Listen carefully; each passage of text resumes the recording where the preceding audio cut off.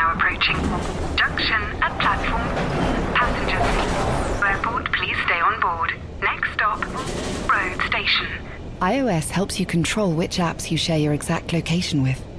There's more to iPhone. Mom deserves the best, and there's no better place to shop for Mother's Day than Whole Foods Market. They're your destination for unbeatable savings, from premium gifts to show-stopping flowers and irresistible desserts. Start by saving 33% with Prime on all body care and candles. Then get a 15-stem bunch of tulips for just $9.99 each with Prime. Round out Mom's menu with festive rosé, irresistible berry chantilly cake, and more special treats. Come celebrate Mother's Day at Whole Foods Market.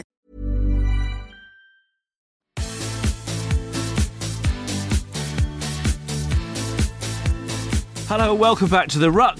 Noisy times in the world of rugby, and that's regardless of anything happening on the pitch. Without any gobbing this week or stamping or indeed any existential conversations with the philosopher king, Steve Diamond. Now, this week the clubs are muscling up, not to conquer the Heineken Cup, of course, God no, at least not the English clubs.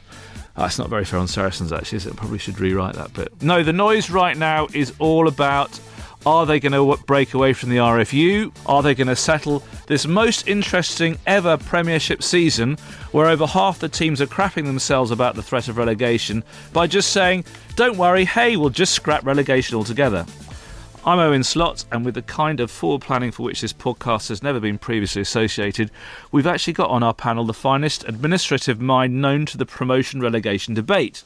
So well done, Mark Evans. Thanks for being here. Former boss at Saracens and Harlequins, though not at the same time. Great to see you. We've also got two of the Ruck's stalwart front rowers, though I'm actually thinking we've got it's all front row, isn't it?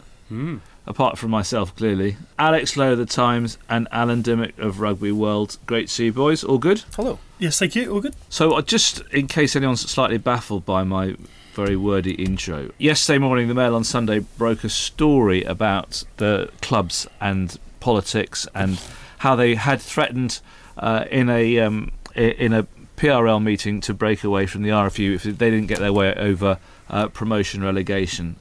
That was followed by a cracking exclusive in the Times today, yes, by me, about the clubs still wanting relegation scrapped. Well, we sort of knew that, but they still want it scrapped now, so that no one is relegated at the end of this season.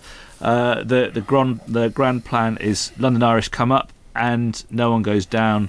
The drawbridge then comes up, and the Premiership is ring fenced for 4 or 5 years. It's fitting that you almost said Grand Prix there. Would it be Grand Prix or would it? I don't know. What would it be? With CVC coming in, that's the noises that it's about making everything glamorous, isn't it? Yeah, that's. I mean, what was it? Tarting up. That was the phrase that was used in the Mail on Sunday. The boys need tarting up. It's supposed to start now, then, isn't it? Does the Premiership need tarting up? Let's start there.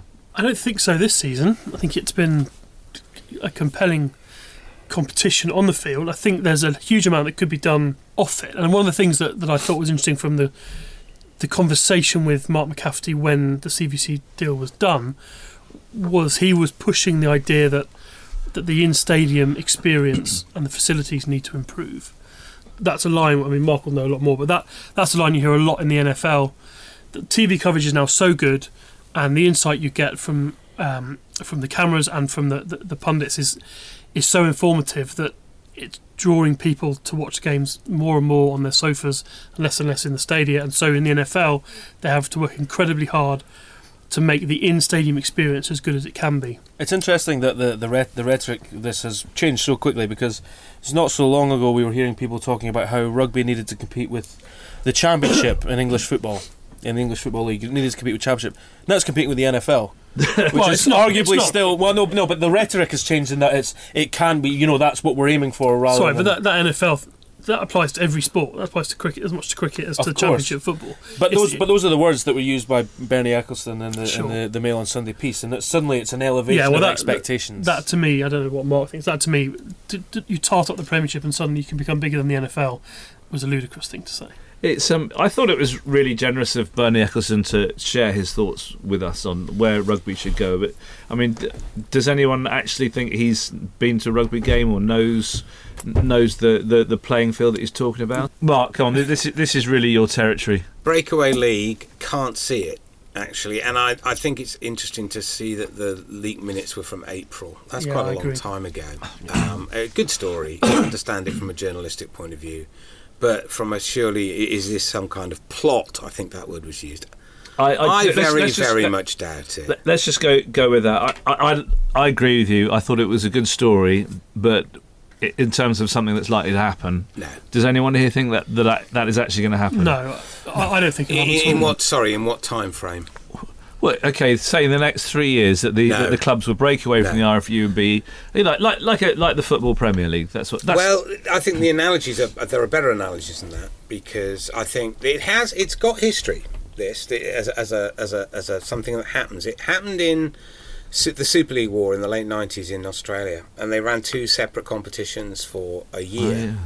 You know, an establishment competition and a Murdoch competition, and new teams like the Hunter Mariners emerged, and Melbourne Storm came out of that. God bless them. You know, they were the news team in Melbourne, and owned them for another decade after that. And don't forget, in the 1960s, the AFC and the NFL went head to head for 4 years between 62 and 66. And do you think any of us were going to forget that? And lost a shed load of money in the process, until they came to the negotiation table in 1966 and created the NFL, integrated NFL, which started 4 years later. There is history of breakaways from established competitions. What sort of happened with sort of breakaways and promotion relegation in the early 18th century? Was there much for then as well? Well, I could go into that, but I'm not sure that's really what our audience are after. We shouldn't dismiss this as complete pie in the sky over a longer time frame. But you have to think, you've got to put in who's going to ref it. And if you're talking in the next year or so, who's going to referee it, right? Who's going to do the anti-doping? Who's going to do the player release agreement, or are the players going to have to choose between playing international rugby and playing I think breakaway that's league? The biggest sticking point, isn't it? And what about the legal situation where you've signed legally binding agreements over a much longer time period? So I think this is probably discussions you have around a governing body stroke league board table, which generally come under the heading of strategic direction. You know, where are we going with this? I'm sure that happens. I'd be very surprised if it doesn't. It should. But in terms of this could break it away next year, I don't think there's a chance of that, no. When Europe came up for negotiation and the Premiership resigned from Europe, and because they wanted a restructured competition, they wanted a greater share of the revenue, their negotiating tactics on that occasion were to very publicly float the nuclear option. We're leaving with the French, and we'll set up our own competition. And they talked about it for years as the negotiations plodded along, but it was always there as a nuclear option. And this strikes me as a very similar tactic. I think they've allowed the option of a breakaway to be floated. I completely accept that from back in April. I don't see it happening, but they have gone public with the nuclear option to press through what they want from the RFU, which with Europe it was a restructured competition and a greater share of the revenue. With the RFU it's ring fencing, and I just feel that it's their negotiating tactic, which they have history in taking that approach. And so, okay, so let's bin the breakaway. We've done that, but so that takes us on to breakaway was maybe takes us on to your story. Yeah, get on to the real stuff. Yeah, which and Stuffy's story underpins that theory that you see that all the talk of a breakaway on Sunday morning, and then on Monday morning, the clubs are being reported that they still want to bring in ring fencing this summer. The two things, it's not very hard to join the dots between the two. Mark, can you see ring fencing being allowed to get through so quickly?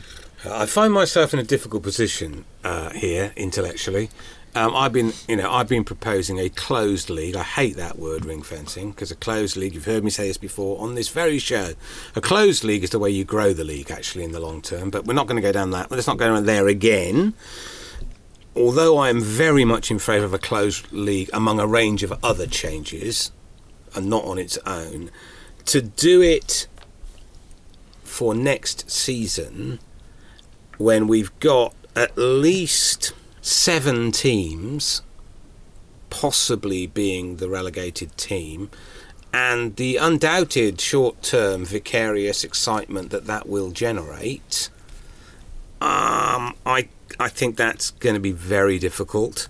And also, you then say, and then the other bit, which is much more dramatic, of the two elements, the no relegation for one season extended to 13 is one, and then to hold it for another 5 years and have no change whatsoever. That's an even bigger change, and therefore I think unlikely to be able to be driven through without ending up back in the courts, my lord, a la London Welsh in 20 whenever it was 12, and we keep coming back to this point that without a legal framework of a collective bargaining agreement, it's hard to see how that's not a cartel, and that's not a very comfortable position to be in.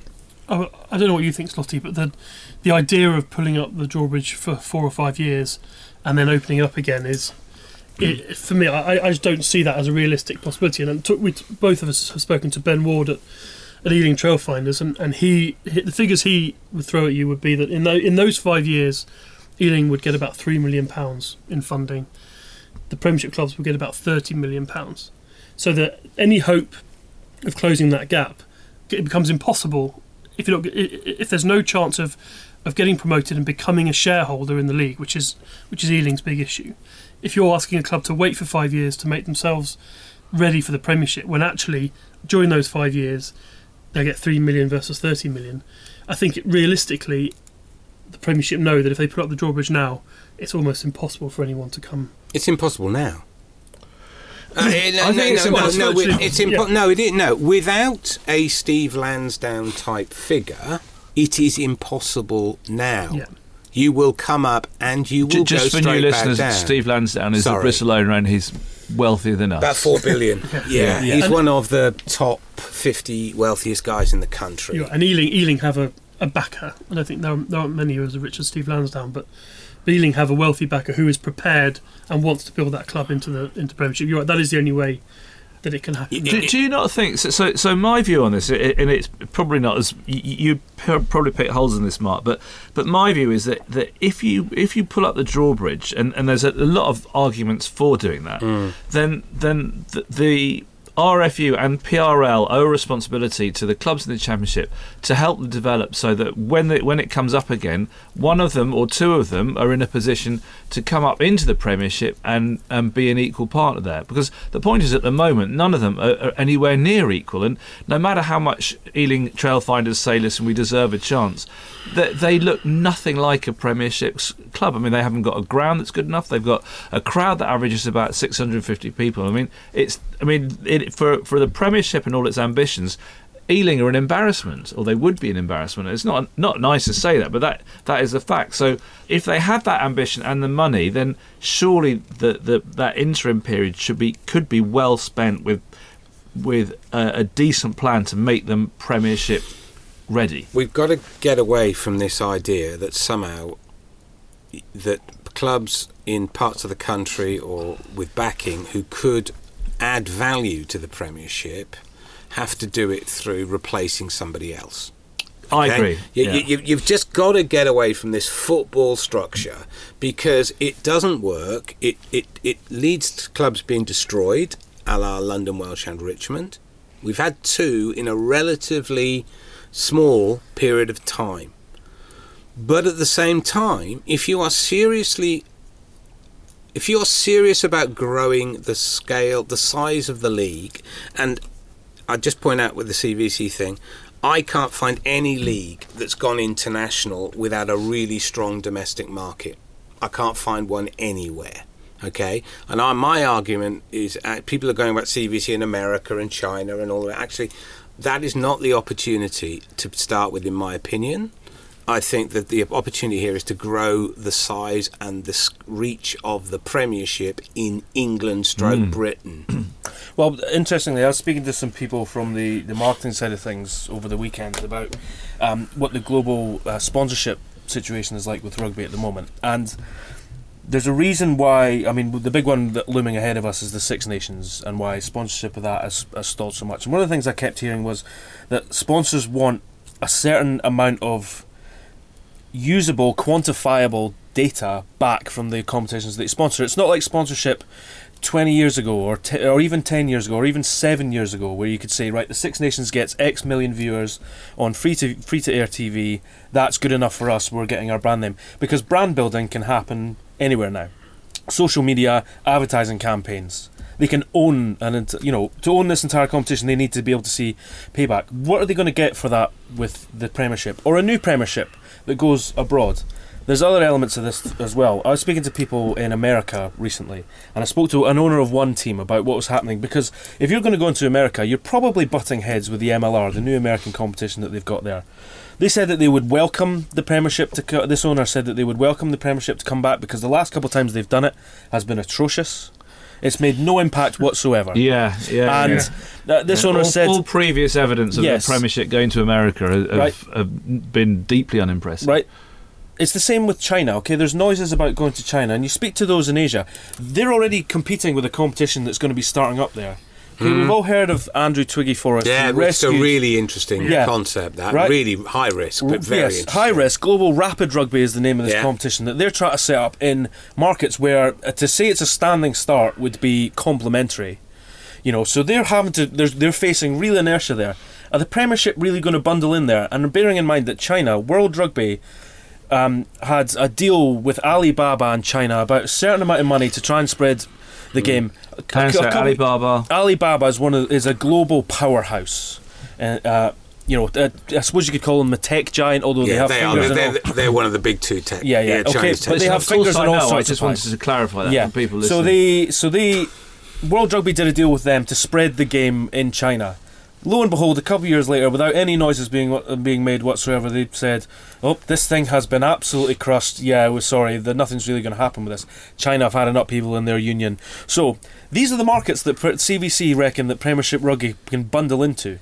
Well, I'm not sure CVC have said that directly. No. To be fair, they haven't. But I haven't. Unless I've missed it, I haven't seen anything from CVC that says what their plan is, and I think it's very interesting because they will have one. These are not stupid people. Yeah. It's a very small deal for CVC by private equity standards, but a very high profile one. They will have thought this through. I don't know what their plan is. I have no idea. But the interesting thing about this, Mark, I've spoken to lots of people, and you're sort of saying it yourself. They don't do this unless they believe they can get really big returns. And we're sitting around talking about Premiership Rugby and how great it is, or how the fact that people think it's not as great as people are saying, etc. I have not had anyone persuade me where all that extra return is going to come from. Well, where is CVC going to make this massive money? I don't think I still don't get. No, I think a lot of people would say that, but all I would argue is that, and having not been inside the negotiations at all, or made any effort to find out what it is about, there will be a plan, because although it's it's a relatively small investment, and they have got a backstop in terms of they do get 27% of the centrally generated revenues, so they're getting a return, albeit not a private equity level return, on their investment. But you come back to the point, which is, I think phase one will largely be about growing the sport in its domestic market, and I would be being incredibly inconsistent if I didn't argue, and I have done for best part of 2 decades, it's not growing as quickly as it ought, or that it could. Completely and agree. One of the reasons it isn't is we keep getting fixated by this sterile argument about promotion relegation. The debate should not be about that. It should be about, do you have a closed league with managed growth? In other words, do you close it and actually say, and in 5 years' time or 10 years' time, when our revenues have grown? Because everyone forget, why is this such a row? It's such a row because at the moment, most of the money is split 12/13 ways, right? Why are people so worried about relegation? Not because they won't survive, because clubs that have been in the Premiership for a while do survive if their owners stick with them, which most do. It's a blip. It's a very unpleasant blip. Well, it's an irritating blip, but it's a blip. The bigger thing is, well, we should go to 14. Well, if you go to that, you then, A, number of fixtures, B, you're splitting the same amount of money 14 ways.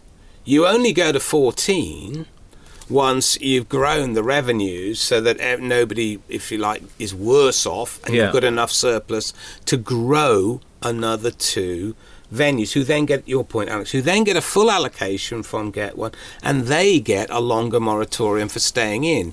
Other sports around the world, you talk to them and you say, if you want to bring new teams into the league, they've got to be good.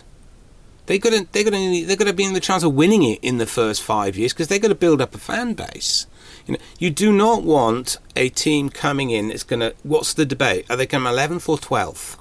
Right. That is not that. That's a really good way of wasting millions and millions of pounds, and that's what we've got at the moment.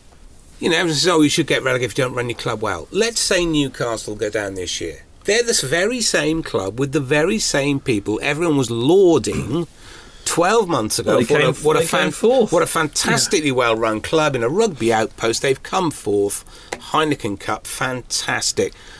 Now, and this is where I am so anti-relegation, you're now saying that model club is meant to go back into the Championship from a year, of which they will immediately come back out again, and have wasted 3 or 4 million quid in the process that you could have put in to grow in the sport. That's my problem with it, in sort of a little anecdote. It just comes back once again to who the next chief executive of the RFU should be, and is he sitting amongst us? Mark goes all coy when we're saying this, but I was actually talking about Alan Dimmock. Yes, good. He knows a lot more than me. Mark, you talk so much sense on that, and the clubs and the RFU and the Championship would do very, very well to listen. Of course, they'll listen to us anyway. Whatever the Premiership looks like next season, what sort of a quality of a package and a product do you think it is that CVC etc. will be selling to China or Russia or wherever they want to go? So really, what I'm saying is we have this phenomenally unpredictable, brilliantly unpredictable Premiership this season where you can't tell what's going to happen. How good actually do you think the rugby is at the moment? If you're selling a product, if you're selling a sporting product, you want drama and unpredictability, because that's what makes sport great. And in that sense, it's as good as it's ever been. Yeah, I mean, we know who the top 2 are going to be, but we don't know who's going to finish from 3rd down to 12th. And so if you're investing in a sport for the qualities of everyone wants in their sport, then the Premiership at the moment is delivering on that, because you want every team to be able to beat every other team, which is happening. You want quality, and I think we're seeing quality. And Mark was talking before we came on air about Leicester and the way they played, and Matt Tamura's performance. There are high quality performances as well.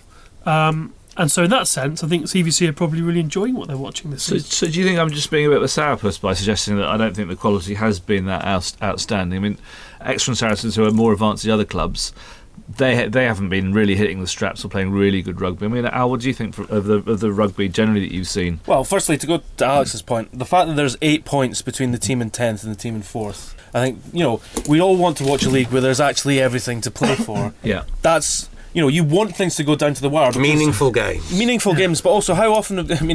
When have you ever watched a sports movie where it's a runaway at the end? We all want something that goes to the wire, and I think we're all predicting that the relegation battle will at least go to the wire. Meaningful games, there's plenty ahead. Now we're going to go on and talk about Europe. Okay, we talk about quality of this, and I suppose if you want it to be close, sometimes you're going to have to go screw your defence.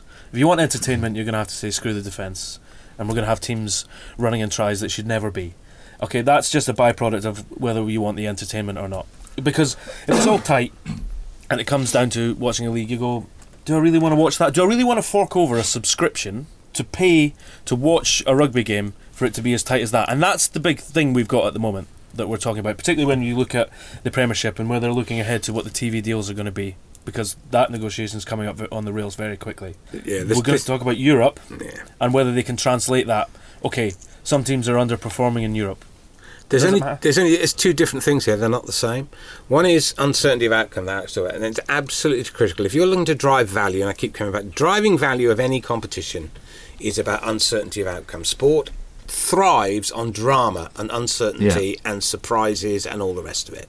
Okay, if you know who's going to win before the competition starts, go and watch Scottish football, right? And that's one, it's not growing, and that's one of the reasons it's not growing, okay? Because the league is so lopsided. Spanish football to a degree as well, you know. We've got that.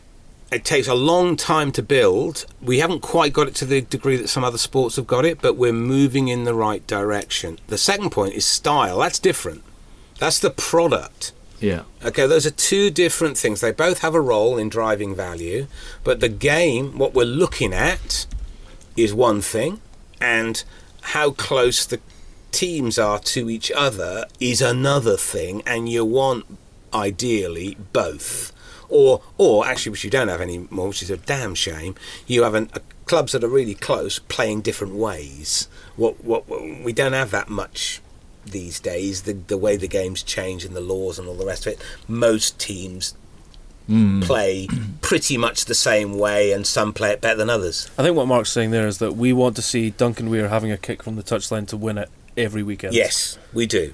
And at the beginning of every season, what you really go for is every fan of every club looks down the rosters and goes, you know what, we're injury free, and I like our coach in his second year, you know, we got a chance this year.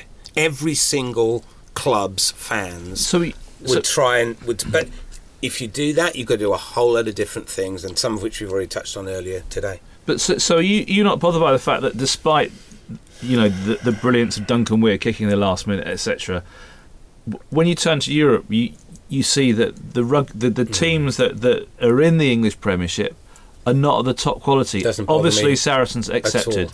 Doesn't bother you at all. That's a very, very short-term view of a long-term build. Okay? Some years English teams will do well, some years they will not. It's partly English arrogance.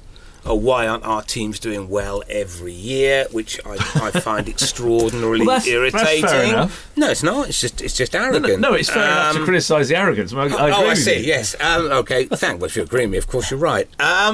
The longer-term growth of the Premiership, is in my view more important than getting 3 English teams into the quarter-finals of the Heineken Cup every year. I would, if we're looking to trade, I'd trade that every time. And actually, for the Heineken Cup, I think it's more important that Scottish teams get into the quarterfinals and that Welsh teams do, rather than what we used to have a few years back, which was all English and all French. I think that damaged another competition far more than it being difficult for English clubs to get into the later stages. I've got some numbers here. In the first 2 years after the new Europe was launched, which demanded that the teams from the Pro 12/Pro 14 had to qualify on merit. They had to try a bit harder to get in. Only one Celtic team in the first 2 years reached the quarterfinals, which was Leinster in 2014-15.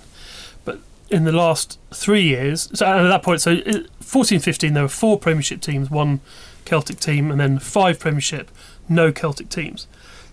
Since then, Premiership have qualified 2 and then 1, and then at the moment it looks like 1 into the quarterfinals, and the Pro 14 have qualified 3, and currently 4. The French qualification has been pretty much level, and I just wonder whether, almost tying all the conversations together, but the Pro 12/14 is a ring-fenced league, a closed league, to use Mark's preferred expression. But there is that by introducing the merit-based qualification within it, it does give the team something to play for. You've got to. A closed league's got to have something in it other than just winning in it. Otherwise, there aren't enough narratives. But it also gives them. What it does. It gives them another narrative. But also allows them to. It's less of a scrap in a lot of ways, and they can obviously focus on the Heineken in ways that we've discussed ad nauseam on here. But it's just interesting that as the English teams have struggled, it's the Celtic teams who've. And it's really interesting because you see this year Benetton look like they're going to make the Heineken. Yeah, I know they're a really tight conference; they might fall away, but that is not. That's a result of a number of things. One of which is what you've said is. They're not getting in automatically. There's a lot of other things going on in Benetton at the moment that Conor O'Shea and others are driving that are we're starting to see some effects. But that, for me, is a much more encouraging sign, and something I would be pushing much harder than saying, well, God, only one English team or two. Doesn't really matter. But, it's not actually the English team's core competition. The core competition that you're trying to drive value and interest in is the Premiership. And if you look at Pro 14, the Irish clubs, their core competition has really very much become Europe. And yet they target all their best players at it. Yeah, but you look at the crowds they get for their Pro 14. Again, English often don't pay it enough attention. Leinster and Munster and Ulster get very, very good crowds for their Pro 14 fixtures as well. Look at Glasgow.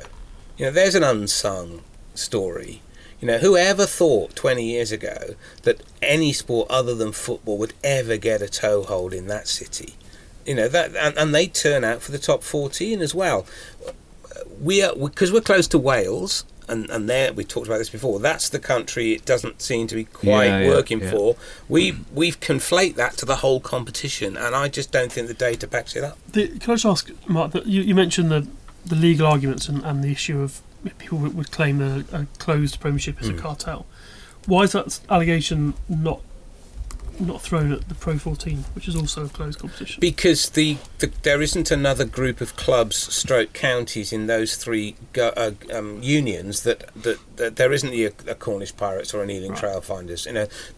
Ireland's organised on, and their all teams are in. Wales have reorganised and they're all in. Or you could still go to Pontypool and Bridgend and find that argument. But it's a pretty weak one. That ship's probably sailed. Yeah, and the Scots would like to reorganise and have three, but whenever they try that... Don't do that. Do that. They're doing so well. Don't encourage them. That went down well, didn't it? This is The Ruck, and we'll be back in a minute. The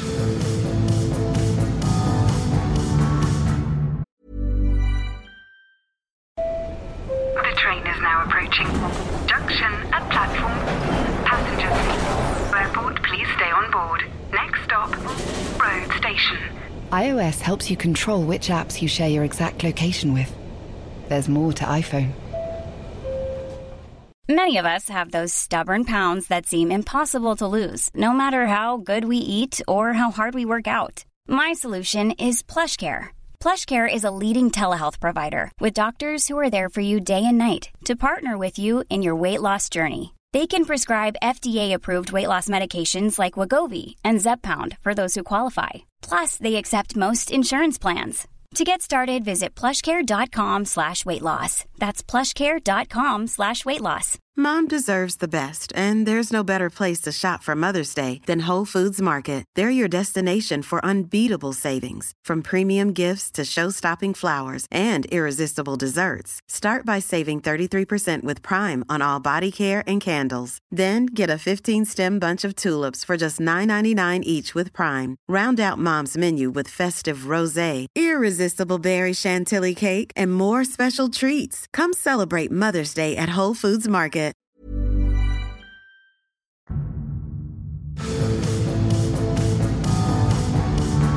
Welcome back to The Ruck. On the European front, though, so as Alex said, generally one English club in the quarter-finals, which is always Saracens. Do we think that there might be another? Has anyone here give Exeter or Gloucester a chance? Yes, Exeter, but not Gloucester. So I don't think quite a lot to achieve that. I think they've got to beat Cast this weekend with a bonus point, and then they've got to beat Munster away. They've got to beat Gloucester. Might beat Munster at Kingsholm, and that'll put both of them on 13, and there's a shootout at Thomond Park. Exeter could do that. I think they're probably a better team than Munster, but it's still not many. I mean, Munster on a bit of a roll at the moment. They are. And so look, I don't think Gloucester have got any chance. I think Exeter have a slim chance. Yeah, I think that's the sort of one of the great storylines remaining in the qualification stages. The biggest game of the weekend is Leinster Toulouse, though. Yes. Oh yeah, well, I mean Toulouse. I mean, what a resurgence that they've had in the top 14. Terrific. I mean, it's incredible, and I think I mentioned on this podcast before. Going for a birthday present to a Heineken Cup final that was Toulouse versus Stade, and it was one of the worst rugby spectacles I've ever seen in my life. It was just a boot fest. Good weekend there. Yeah, Toulouse, well, I enjoyed myself. It was my 18th, so it was very good fun. But Toulouse, it's as much the way that they're playing as well as getting results. I mean, every weekend you see highlights pouring out of these length of field tries that they're scoring. Fantastic continuity, and it's amazing. We talked about how the Giant, we always talk about waking up a Giant. They'd fallen asleep for quite a long time, and if you've ever been over to Toulouse and spoken to the Toulousain, the fans over there and the people that love that club, they were actually hamstrung for a lot of years, speaking to people that love the club, by the fact that they like to promote their own in Toulouse. They like to close ranks and look after their own and look after homegrown talent, which is very laudable, but when that homegrown talent goes through to becoming a coach and they might not be at it, there's not really much recourse for bringing in an outsider. It's taken them a few years, but they're playing exceptional rugby, and both of those teams deserve to go through, because how unfathomable would it be to have a Heineken Cup without Leinster going through? I think those two teams are probably the pick of the competition. You kind of would like to see Leinster going through in second and having to I fight the hard to play way. away from the RDS. They will both, Uncertainty of outcome, see? But they will both go through. Doesn't sound so exciting when you just put it that way. Sorry. Uncertainty of Uncertainty of outcome. outcome. It's a bit of a marketing glib phrase. I'm sorry. I'll try not to use it again. They'll both go through, and effectively they're playing for a home semi-final, quarter-final. Sorry, but please just take them away from the RDS. But, yeah, well, Leinster could do with being tested away from home, but someone contacted me on Twitter just to complain about everyone making so much of the Ireland-New Zealand game and said it was just a friendly, it wasn't part of anything. And my response to him was, it looked like a friendly, didn't it? Well, that was exactly my response. Sometimes why can't these matches count just as their own entity and be their own games for the 80 minutes of he said I wasn't competitive. I said, well, try asking any of those players. Wasn't competitive. Well, that's what my point here is. What are they? Can you name this in the subject this of Twitter troll? It's a village missing its idiot. In the context of their qualifications, they're both going through. Yeah. What's riding on it? Maybe a home quarter final, but doesn't matter. It's Toulouse Leinster. Toulouse Leinster, with the way those two teams are playing and the rugby they're producing, has everything that you could want for 80 minutes sitting down to watch a game of European rugby. Cheslin Colby in it. Sorry, I'm watching. He's just that's very romantic. But I agree with you 100%. Such a crush on him. It's just he's brilliant. Calm down, Mark. I know. Okay, so we're just at the end of the latest phase of the Premiership. So a few questions. So, as we said, Exeter and Sarries are slightly stretching away. Third, fourth is a bit of anyone's guess. So I'm going to ask anyone to guess. Al, who would your third and fourth be? What, third and fourth? Oh God. Do we think Wasps have shown enough that they're coming back? I mean, Mark with most of those teams, there's not much to go on whether they're coming back or not. I think Harlequins have just won 2 in a row. I'll tell you what, I would say Gloucester will be there because they seem overly Cipriani reliant, but he's coming back to fitness. So I would say Quinn at the moment, out of all the other teams, I think there are some green shoots at Leicester, but Harlequins, as it stands, are the team who seem to be building up ahead of steam quicker than the rest. I think there are 3 rounds or 4 rounds. Hold of that. There are 3 or 4 rounds of Premiership during the Six Nations. 4. And at I the think moment, that determines loads. And at the moment, I don't think Harlequins lose anyone to England based on recent Carl selections. Sinclair. Beg your pardon, Carl Sinclair. Danny Kerr? Based on recent selections, they might. But okay, they don't. As it stands, they don't lose Brown, and they don't lose Kerr. As it stands, they might lose Don Brandt. And so I think they're well every week. Isn't he amazing? I think they're in a strong position to keep it going, and Gloucester will be my other. Because you have a good point. Gloucester how many will they lose? They won't lose much. No, and then they get Cipriani back. But I mean, okay, we could go through. I mean, there's a reason why there's an accordion. There's a reason why there's an accordion in the table here, because you can't say that Sale Sharks are going to lose an awful lot of players during the Six Nations either. No. And I tell you what, they're thumbing their nose at everyone at the moment. But they are going to lose. They are going to lose 2 guys back to South Africa, aren't they? What did you just say? There's an accordion in the table. Yeah, it's squeezing and it gets I thought that's what you meant. I hadn't heard that before. Is that just me? Visual imagery is part of good. No, I like visual imagery. I don't know. I'm sure our listeners will love that. Alex, you know about the accordion? I did, yeah. Okay, well, I'm going to use it. Used it. I'm going to use it every week in my copy now. But I'm going to ask the same question I just asked there again, and I'll ask it to you, Owen. Who is playing the accordion? The Wasps. Do you think Wasps have shown enough over that win at the weekend? Because people are saying, the slump's over, we're back now. No, but isn't that what's happened every week to every club? So, Yes. Yeah. so Leicester didn't win for a while. They won a game. And they all feel like we just need to dig a heel in, and then we'll be able to build. But no one's really done that. Saints the week before beat Exeter. You go, oh, finally we're back. But then they were pretty average. Di Young said something in his press conference after the Wasps game yesterday. He said, "Oh, I still think when we get our best 23 back, we're going to be really hard to beat." You never will. And well, that was exactly my thought. I said, if you get your best 23 back, 1, you'll be outstanding. 2, you're dreaming, because that just doesn't happen anymore. No. And that's why Saracens and Exeter are still doing well, because they have greater depth than everyone else. I think this is now, Saracens are in crisis at the moment after. Who would have said this a couple of weeks? I think Leicester will be top 5, top 4. You know you're close to the mast on that? Sorry, You're yeah, nearly I am. there.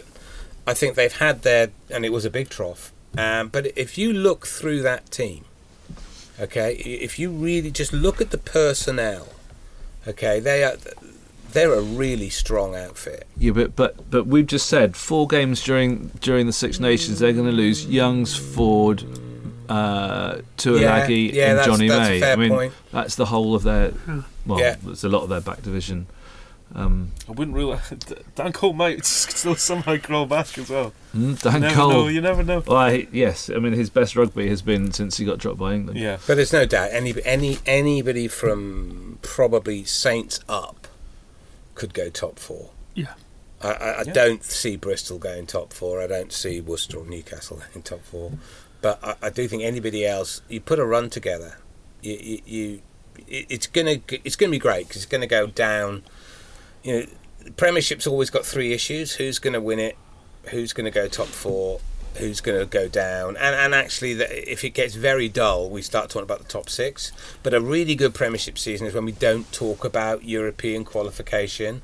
We talk about who's winning it, who's going down, and who's going to win the top, who's going to be in the top 4. That's a really good indication. If no one starts wittering on about Heineken Cup qualification until the last 2 weeks, it's been a good year. All right, well, we've been told. Our final item, our god or goddess of the week. I mean, Mark mentioned them earlier, but I'm glad he did, because I wanted to give a shout out to Benetton. I think it's exceptional what they've done. Okay, they've beaten the Kings a couple of times this season. They've beaten the Dragons. They've beaten the Blues. But that win against Glasgow at the weekend, exceptional stuff for them. And what a statement it is to win 4 games on the bounce. Benetton, Treviso. People all over Venice will be cheering for them. Yeah. The Veneto will be dancing in the streets. Dancing in the streets of the Veneto. Love it. I wrote down Mike Brown, 308 club appearances. Taking mine. You're allowed to agree, lads. Just remarkable individual achievement. And Shouldn't we be saying, "Oh, that's too much rugby"?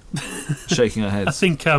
No, I said earlier that he doesn't look to be in Eddie Jones's immediate plans. I think. I think partly because Eddie Jones needs to properly find out whether Elliot Daly can play fullback, but I remain to be convinced that he won't be at the World Cup. Do we think that he's actually going for a new haircut as well? Is that I think it's a Samson styling, thing, isn't it? It's a Samson thing. It is a Samson thing. reverse. Yes. So would the follow challenge amongst our panel consider doing the same, Al? Mark? You're joking, aren't you? I still don't see an England World Cup squad without him in it. I just don't get sure everything he would bring to that squad. And the way he's playing in 380 appearances, so he's mine. Mark, you can throw your weight behind that. I'll put him at number 2 in. That was my number 1. But number 2 is, it's a group. It's the referees. I did detect this weekend for the first time what looked suspicious, and I just hope it continues. Otherwise, there'll be devils of the week. A movement towards starting to really react much quicker to this nonsense we're starting to get in of people chopsing away trying to claim penalties. Luke Pearce did it to Tom Cruise at Wasps within the 3rd minute and said, "You do that again, you're gone."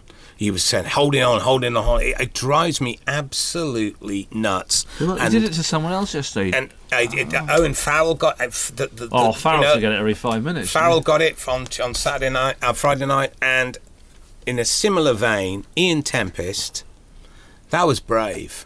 And that was really, really brave to keep yellow carding, because they were all yellow carded. So this is the referee in the 11 Worcester ended up 11 game. It was a red. He reduced Bath to 11 men. And he reduced them to 11. There are loads, and 2 things for that. One, good on him, and he did the right thing. And it's easy to do the right thing when there's no consequences. That was doing the right thing when he was putting himself really exposing there. I thought that was terrific. And also the fact that nobody on the Bath management tried to game it.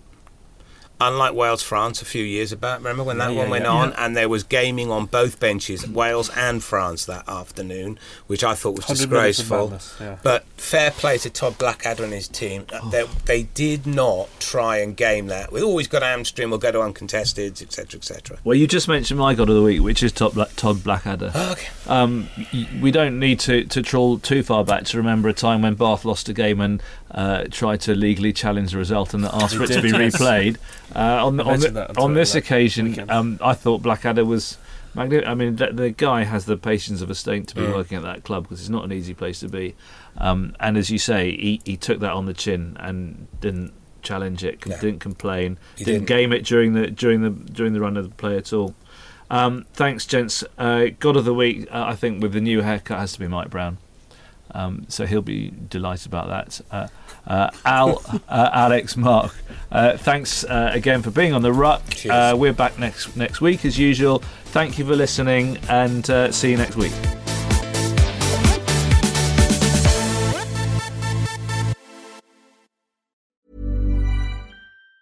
The train is now approaching. Junction at platform. Passengers, airport, please stay on board. Next stop, road station. iOS helps you control which apps you share your exact location with. There's more to iPhone. Mom deserves the best, and there's no better place to shop for Mother's Day than Whole Foods Market. They're your destination for unbeatable savings, from premium gifts to show-stopping flowers and irresistible desserts. Start by saving 33% with Prime on all body care and candles. Then get a 15-stem bunch of tulips for just $9.99 each with Prime. Round out Mom's menu with festive rosé, irresistible berry chantilly cake, and more special treats. Come celebrate Mother's Day at Whole Foods Market.